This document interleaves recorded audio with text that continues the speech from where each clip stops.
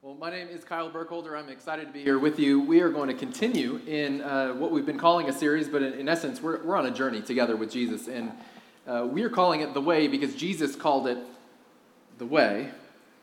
And what this looks like is Jesus takes this long 3 to 5 day walk from the area around the Sea of Galilee down through the country land of Samaria, through an area where many of the people that were there would not have been friendly with Jesus, hostile territory.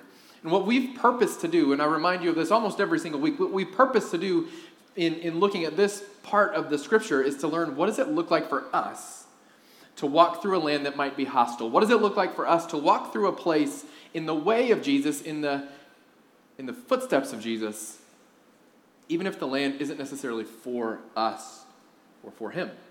And so today what we're going to do is continue walking with Jesus. And within today's sermon, you're going to, I think, hear two things. The first thing you're going to hear is something you've never heard preached about before. The second thing you're going to hear is something that I think Jesus really wants you to hear. And so for some context, what's happening before we get to where we are in the text today, Jesus has been teaching people how to pray. They say, how do we pray? And so he helps them learn how to pray. And then he begins to explain demons and evil and how does this work? And the crowds are increasing around him as he teaches. He's drawing people in. He's drawing us in. So the crowds are growing, and then there's a shout from within the crowd. And we'll just read it in Luke chapter 11, starting in verse 27. The scripture says, while Jesus was saying these things, one of the women in the crowd raised her voice and said to him, "Blessed is the womb that bore you, and the breasts at which you nursed." But he said, "On the contrary, blessed are those who hear the word of God and observe it."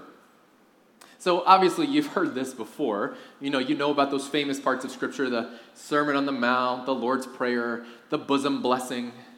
Wait, what? I've never heard this preached on. No one has ever taken this and said, here's what we're going to do. Is this woman who shouted about the breasts at which Jesus nursed. Let's talk about that for a Sunday. And we have more to get to than just that, but I said, what does that mean? It's in there for a reason. Let's look at it. She essentially says, what a blessing to be the womb that brought Jesus into the world. The woman who nursed him into being such an incredible teacher. She's following along and she goes, blessing upon your mother. If it was me, if you were sitting here and one of you, please don't shout this out. You could type it online. You should just type blessing to your mother right now and that'll be as far as we need to go. If you shout out blessing to your mother or blessed are the breasts at which you nurse, you know what I would do? I would blush, ignore you, and move on. Jesus is not me. Thank the Lord. Jesus offers a rebuttal. Jesus gives a counter argument to a woman who shouts out from the crowd. Jesus says, that's nothing. True blessing is for those who hear the word of God and respond. Like, whoa. So Jesus is saying far greater to be a sinner regenerated by the Holy Spirit than to be the person who generated the Son of God. We should be noticing a theme by now. Jesus continually is attacking this idea that our associations matter, that our religious works matter, that our rituals matter, that all the different things that we cobble together that we call faith, that any of that matters short of him. So he hears somebody say, blessed is your mother, and he says, you're still focusing on relatives, and I'm calling them irrelevant. You're still focusing on the past, and I'm calling you to look to the future. You're still thinking about associations, and it's not about that. There's a higher calling. The scripture in Romans 10 says faith comes by hearing. In Matthew 7 it says that the fruit, that our faith is evidenced by fruit. So faith comes by hearing. That's a gift. You heard it? Gift. You've heard it. Now how do you know if you've done anything with it? There will be fruit, and that's the evidence of your faith. And so Jesus is in essence putting these two things together before they've ever been unpacked anywhere else. And he's saying, listen, blessed are you who hears it. That's a gift. You heard the word of God. And those who hear and respond. Those who hear and observe it. And this isn't observation in the way that we think of observation, like, oh, there's a bird flying through the sky. Observed it. This is observed like a soldier, a sentinel stands at a guard post. He's observing his post. He's watching for threats. Holding a spot. This is like when we say President's Day is observed on a Monday. You ever seen that? Remember when we had these things called calendars that were paper, and it would always say President's Day, and then in parentheses it would say observed. Like, what is that about? That's somebody going, this has to be marked. You have to do this thing. President's Day, it can't be a Thursday, it's a Monday. And so we're going to have President's Day observed. Why? Because people need 40% off a mattress. That's all President's Day is for. Anyway, but we would have holidays and you put them observed on the Friday or the Monday so people would be sure to take time out and recognize and notice and act like it's President's Day. So when you have Independence Day observed, because July 4th is on a Tuesday, so they give you Monday off, it's Independence Day observed. Act like it. Jesus is saying, blessed are you who hear the word of God and then act like it. Even more blessed are those who guard it with their lives, Eugene Peterson's translation says, who guard faith with their lives. That idea of that soldier at the post, I'm guarding this faith with everything I am. That's observance. To have salvation and refuse to release it. And here's what this means for us. What this means for us as faithful church goers is where you go to church means nothing compared to whether you are being the church. Jesus is again attacking associations and he's saying where you go to church means nothing compared to whether you are the church wherever you go. Compared to whether you're being the church as you take on your life. Your association, your attendance doesn't earn you anything. The primary evidence of your faith is your association with a church or your attendance at a church. That's a red flag. Because that's not faith. Now, that's a strange thing to say in an era of COVID when every church around there, we're running about 30% of the human beings in the seats that we used to have in the seats. And for most pastors, there's this sinking thing in you that wants to tie your worth to how many people are in seats, and that's not healthy or right.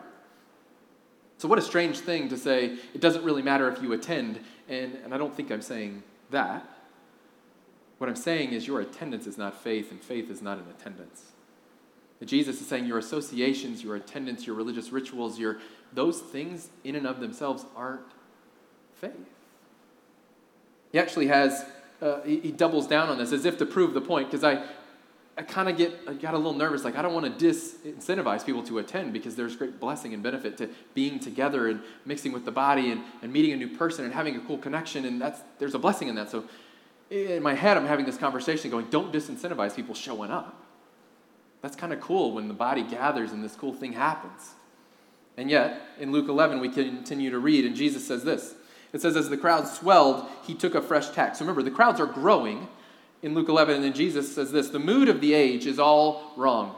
The crowds grow, big attendance, Jesus, keep them here. What does he do? The opposite. The mood of this age is all wrong. Everybody's looking for proof, but you're looking for the wrong kind. All you're looking for is something to titillate your curiosity, to satisfy your lust for miracles. The only proof you're going to get is the Jonah proof that was given to the Ninevites, which looks like no proof at all. What Jonah was to Nineveh, the Son of Man is to this age, and on Judgment Day, the Ninevites will stand up and give evidence that will condemn this generation, because when Jonah preached to them, they changed their lives. A far greater preacher than Jonah is here, and yet you squabble about proofs. On Judgment Day, the Queen of Sheba will come forward and bring evidence that condemns this generation because she traveled from a far corner of the earth to listen to the wise Solomon. Wisdom far greater than Solomon is right in front of you, and you quibble over evidence. The crowd grows, and Jesus goes, your associations don't mean anything. It's bigger than that. It's higher than that. It's deeper than that. Listen. So he lays into people. Let's talk about love for a minute. I have 2 daughters, 11-year-old, 8-year-old. Objectively, not subjectively, this is not a father's eyes. They're just brilliant and beautiful. Objectively, it's just true. It's fact. One day, while I have these 2 daughters, one day I will have prospective sons-in-law. I will have a young man come to me and seek my approval for him to ask my daughter to marry him. This is that's how it works in my head. We'll see. They might elope and I'll miss the whole thing, but we'll see. Some young man, this is typically how it works, comes forward to profess love. So he will come to me, and then what I will do for this young man, this blessed young man who will be so glad he got me, is I will seek proof. I will say, show me proof. So he will point to the ring that he bought her. He saved 2 weeks, 2 months, 2 years, 2 lifetime salary to buy this ring. Look at this ring. It proves my love. And I will say, I reject that. There is no evidence of your love in the ring. He'll point to his career track. the great job he has, or the potential salary he has, or he already has an IRA. Look, I'm already planning for our future. Or look at my car. I'm going to keep her safe. I bought the Volvo. And I'll reject that. I'll say that's not love. He'll point to his family connections or his church heritage or some legacy that he's been left by other men in his family. He'll point to these great legacies he's inherited and the ones he wants to continue. And I'll reject that. And I'll say that guarantees nothing. And then I will sit him down very gently and I will say, son, let me tell you something. Love is not defined by what you're willing to give someone, but by what you're willing to give up for them. He will take a deep breath and try to figure out what I just said, so I'll put it up on the screens. And I will say, love is not defined by what you're willing to give someone, but by what you're willing to give up for them. And so I will then ask, what sacrifices are acceptable to this young man? What if it costs you that career that you're into? What if it costs you the car or the 401k? What if it costs you the ring? What if it costs you everything? Then I'll set down the baseball bat that I've been holding for this whole conversation. And I will whisper, son, what if it costs you your life? And his eyes will get big and he'll stammer about something and I'll say, no, that's the point. This will cost you your life. That's what marriage is. It costs you your life. That's what you're doing. You're giving your life to another. That's love. See, young love is full of surface level proofs, these proofs that Jesus is talking about. Curiosities and titillations and lusts, and those aren't actually bad things unless they're misused. Those are good things. Those draw us into the story of love in unique and interesting ways. But they aren't in and of themselves love. They're the entry in. They're the reason to look deeper. Deep love, lasting love, is built on submission and sacrifice, and you can't find that in a ring. You can't find that in a job. You can't find that in a promise. You find that over years. When we see those love stories, those true, deep, rich, lasting stories,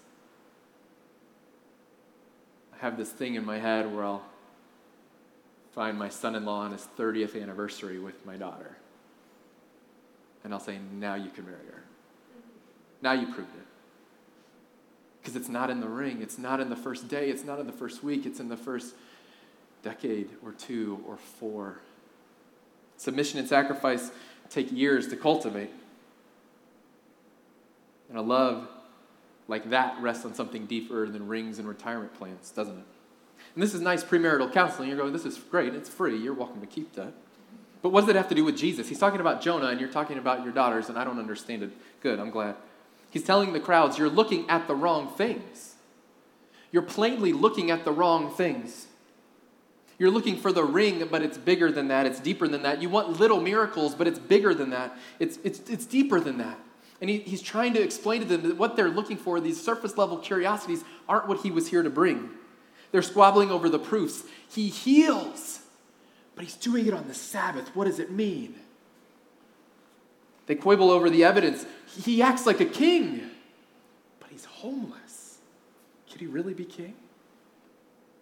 Jesus says the Jonah proof is coming. Jonah preached to the people of Nineveh. He told them to repent, and they did. Jesus comes and preaches the same to the people of the Sea of Galilee, the people around Capernaum, Magdala, and Jerusalem. They mocked him and crucified him. But Jesus is the true and better Jonah. Jesus is the true and better Jonah. Jonah was into the belly of the whale for 3 days, and Jesus calls us to something deeper, and he himself did deeper first, because while Jonah was in the belly of the whale for 3 days, Jesus goes into the belly of sin and death for 3 days. And as Jonah emerges, so does Jesus. Jesus is looking at things going, I will be in the belly of death for 3 days, and you're still looking for these little proofs on the surface. You've confused the symbol of a ring for the sacrifice of real love. You've confused minor miracles for the miracle maker. In church, it's still true. Kind of turn our nose at these. How come they didn't notice? He's right there. They're missing it. Gosh. And we take a long look at our own lives and we go, we're missing it. Jesus is using old language for what we would say, hey, you're missing the forest for the trees. You're so stuck on the in particular bits that you've missed the glory that's showing up in the whole. I would say you're missing the mountain piercing the clouds while you watch the pebble fall into the valley. Some years ago, I got invited to go to Peru. It's sort of a consulting trip, really. There was a mission down there that was doing some work. They invited me down to preview it in case I wanted to bring our people. But then we had taken, we took 200 or 300 people on global mission trips a year. So they said, we kind of like your opinion. So we went on this trip, and it was just me. I just flew into Mexico City, and then they sent me to Lima. And in Lima, they put me on a plane for Cusco, this little city 11,000 feet up in the bowl of this mountain range. You fly like up at the end of the flight. It's a weird feeling. And they're like, we're about to land, and you're going up. And then you land on this little runway in the middle of a bowl. And they got me there. They promised that I was going to get to see Machu Picchu. And I was pretty excited about this. Like, wonder of the world, Machu Picchu. Yes, I will. How many days? 5 days? Yes, I'm there. Spoiler alert, I never saw Machu Picchu because Mr. Magoo was basically the guy who was leading me. And for people who know who Mr. Magoo is, one, I'm sorry that like a third of the crowd knows who Mr. Magoo is. He's this clueless, aloof, kind of like, wait, it's Thursday? You're leaving? Oh, well, we didn't get to Machu Picchu. And I'm like, yeah, really? So we didn't get to Machu Picchu, but I had this incredible experience while I'm advising them about the way they're doing this mission trip and the way that they have their orphanage set up and all these things. It was also the only place I ever saw a Tom's shoe drop. Anybody who's ever worn Tom's shoes, and you go, I wonder if they really send shoes around the world. They do. And I saw like a warehouse full of Tom's shoes in Peru. And the local people said they weren't going to hand them out because it was going to put the cobbler out of business. So that's good news. Okay, so I'm in Peru, and the guy goes, hey, you want to come see one of these villages we get to minister to? And I was like, yeah, okay, what does that mean? So we're 11,000 feet up, 12,000 feet up, and he goes, well, it's just up the mountain a bit. And I'm like, okay, I already can't breathe, but let's go. And so we get in the truck, me and this other guy, and we do this switchbacky thing all the way up this kind of steep mountain ledge, and you see billy goats like falling off. It's too steep. And so we're just kind of making our way up. And there's the other guy with me, and he's not looking at anything except all the pebbles falling off the side of the mountain, just tumbling into the valley to their ultimate demise. And he's like gripping the side of the door and panicking, and I'm just in awe. Because all around us are these 15, 18, 19,000 foot snow-capped peaks. We're in the beautiful Andes Mountains, and it's just crazy beautiful, gorgeous. We finally make our way up the last switchback, and then it opens up into, I kid you not, at like 15,000 feet, there's a plateau, then there's a soccer field, and there's a whole city, like on this big flat piece of whatever in the middle of the mountains. And so you look around, and it's like a fairy tale. Peak, peak, peak, and then beautiful lush grass. And I went, this is like heaven. It's incredible. And then we're peeling our friend's fingers off the door as he hasn't even noticed. He's so busy worried about the little things. He's so busy worried about this distraction and this danger. He never took in the beauty of what we were there to do. And so we finally get out, and he's still kind of half panicking, a little nauseous. And I'm out playing soccer at 15,000 feet with a bunch of kids that just showed up out of the mountains. I played for at least 8 seconds before I asphyxiated and passed out due to lack of oxygen. It was great.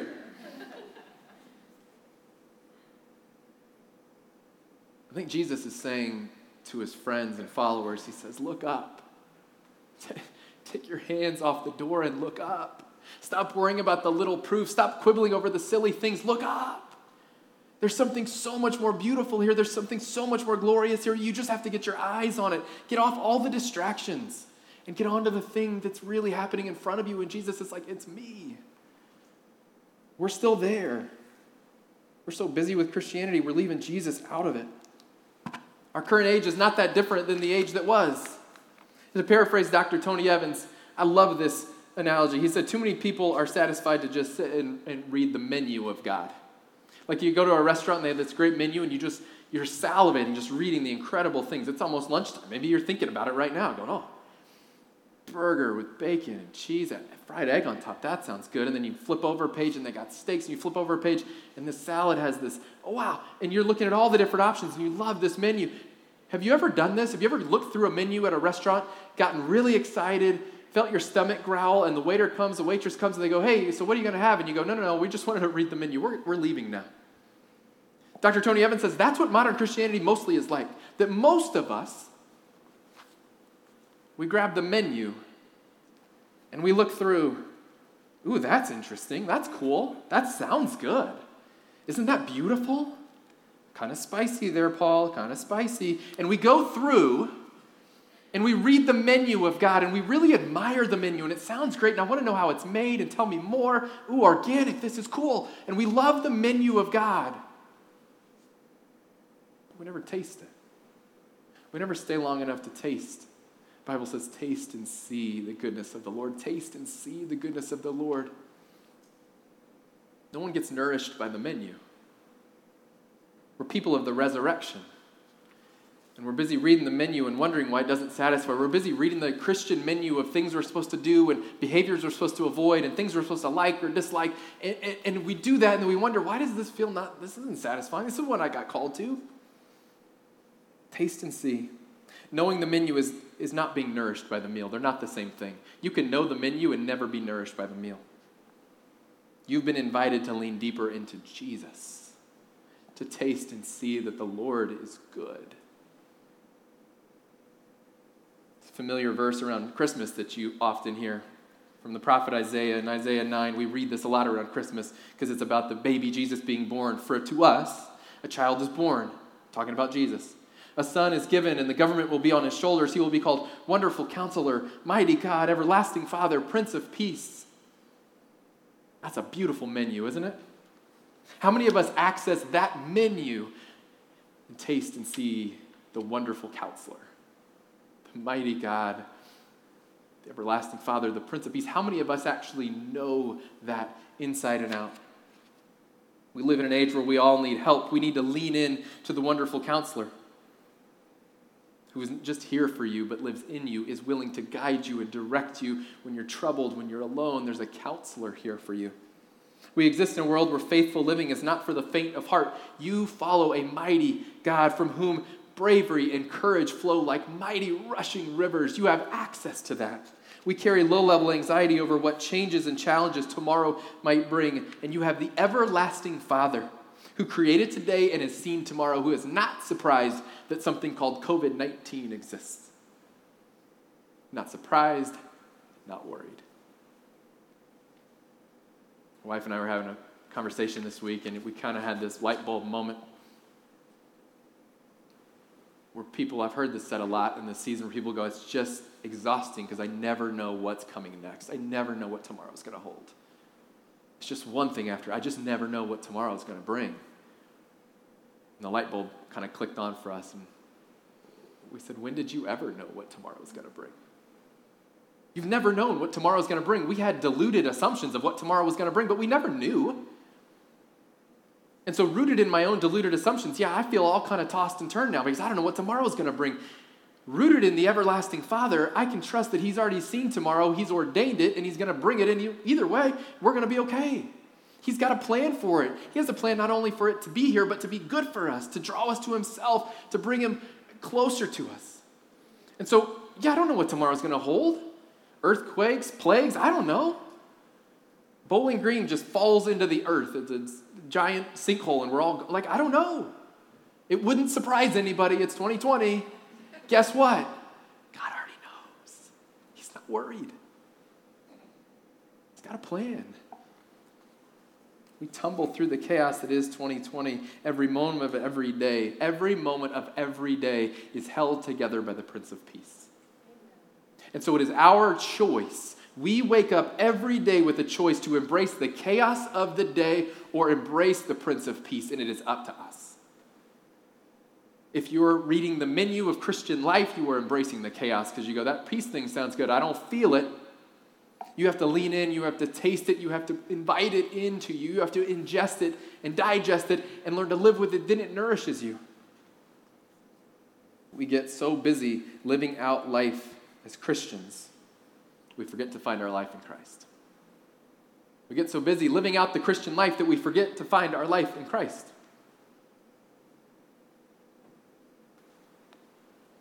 We're people of the cross and the resurrection. The empty tomb is the evidence of love for us.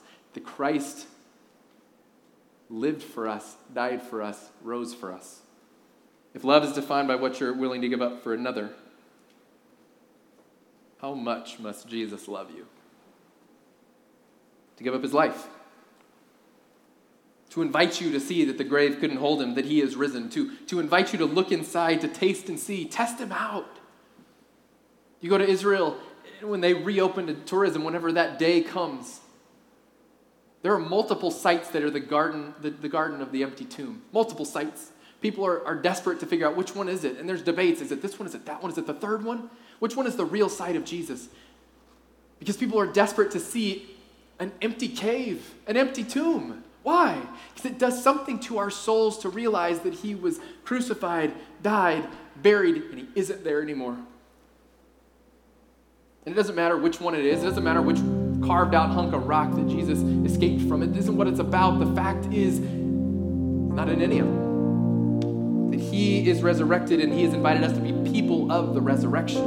Invited to follow a risen Jesus in our resurrected lives. If you are a follower of Jesus, if you confess with your heart, confess with your mouth, believe with your heart, if you would call yourself a believer, Jesus says, you have experienced resurrection in me. That your life is brand new today, not when you die, today. That no matter where you are or what you've done, no matter brokenness or shame or hurt or heartbreak can separate you from the love of God because Jesus loved you enough to sacrifice everything for you. Jesus doesn't want the cleaned up version of you. Jesus is not waiting on the religiously right person. Jesus didn't die for you so that you could maybe choose to follow him once you have it all together. I will tell you this, if you are looking for a place to come and practice some good, clean Christianity, it is not coming to church. If you are looking for a place that will challenge you to follow the risen Christ, you're in the right spot.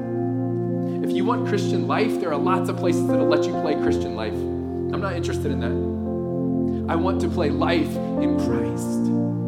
It is so much more powerful. It is so much greater. It is the most amazing thing. And when we find our way into life in Christ, the Prince of Peace, Mighty Counselor, Everlasting Father, when we find our way into that, we find the flourishing we were designed for. So if you're waiting to be good enough for God, I've got a news flash. He's not waiting for that. He sent Jesus before you made your first mistake. If you're waiting to get your life cleaned up, stop. Jesus doesn't want the cleaned up version of you. He wants you like you are. Come as you are. Follow me as you are. I'll take you right where you are and we'll grow together. So your invitation today is not into Christian life. It's in life in Christ. Maybe you've been following Jesus a long time, but as sort of a religious thing, and you've never actually surrendered your life and gone, yeah, I'm in. I'll take this life in Christ thing. It's a little scary, a little intense. I'll try it on. You're invited. Maybe you don't believe yet. You're on the cusp, but you go, man, there's just big questions for me. You're invited to follow anyway. Test him. Try him. Follow. See what it looks like to live life with the risen Savior. My hunch is if you really live life with Jesus, you're not going to want to live any other way. So your challenge is to choose Jesus today, to come as you are and be found in Christ. I invited Steph to lead us in a song that I kind of think of as a prayer from God to you. If you could get your head in that. We pray and then we receive back. And this is one of those invitational songs that is the reminder of who we are and who we're called to be. It's a reminder of what God is inviting us into. And so for this first song, my actual invitation to you is to sit back and let the words land real deep. See where that takes you. Then we'll invite you to stand and we'll all sing together when that time comes. But for now, come as you are.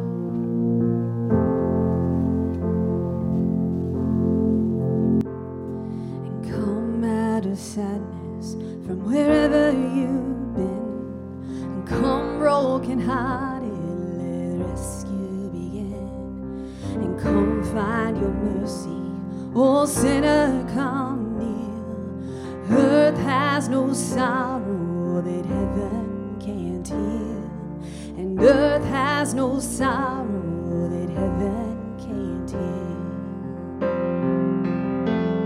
So lay down your burden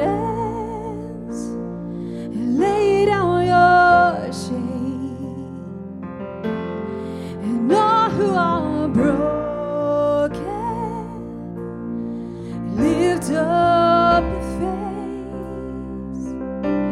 Oh, wonder, come home, 'cause you're not too far. So lay down your hurt, lay down your heart, and come as you are.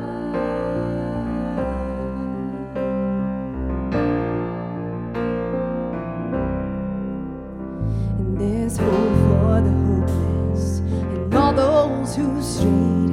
Come sit at the table and come taste the grace.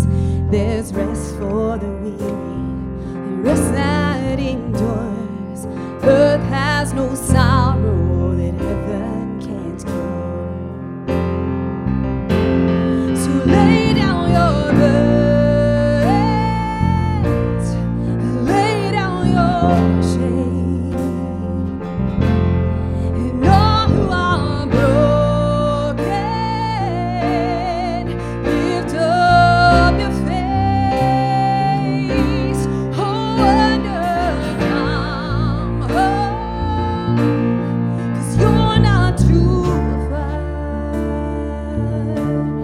So lay down your hurt and lay down your heart and come as you are.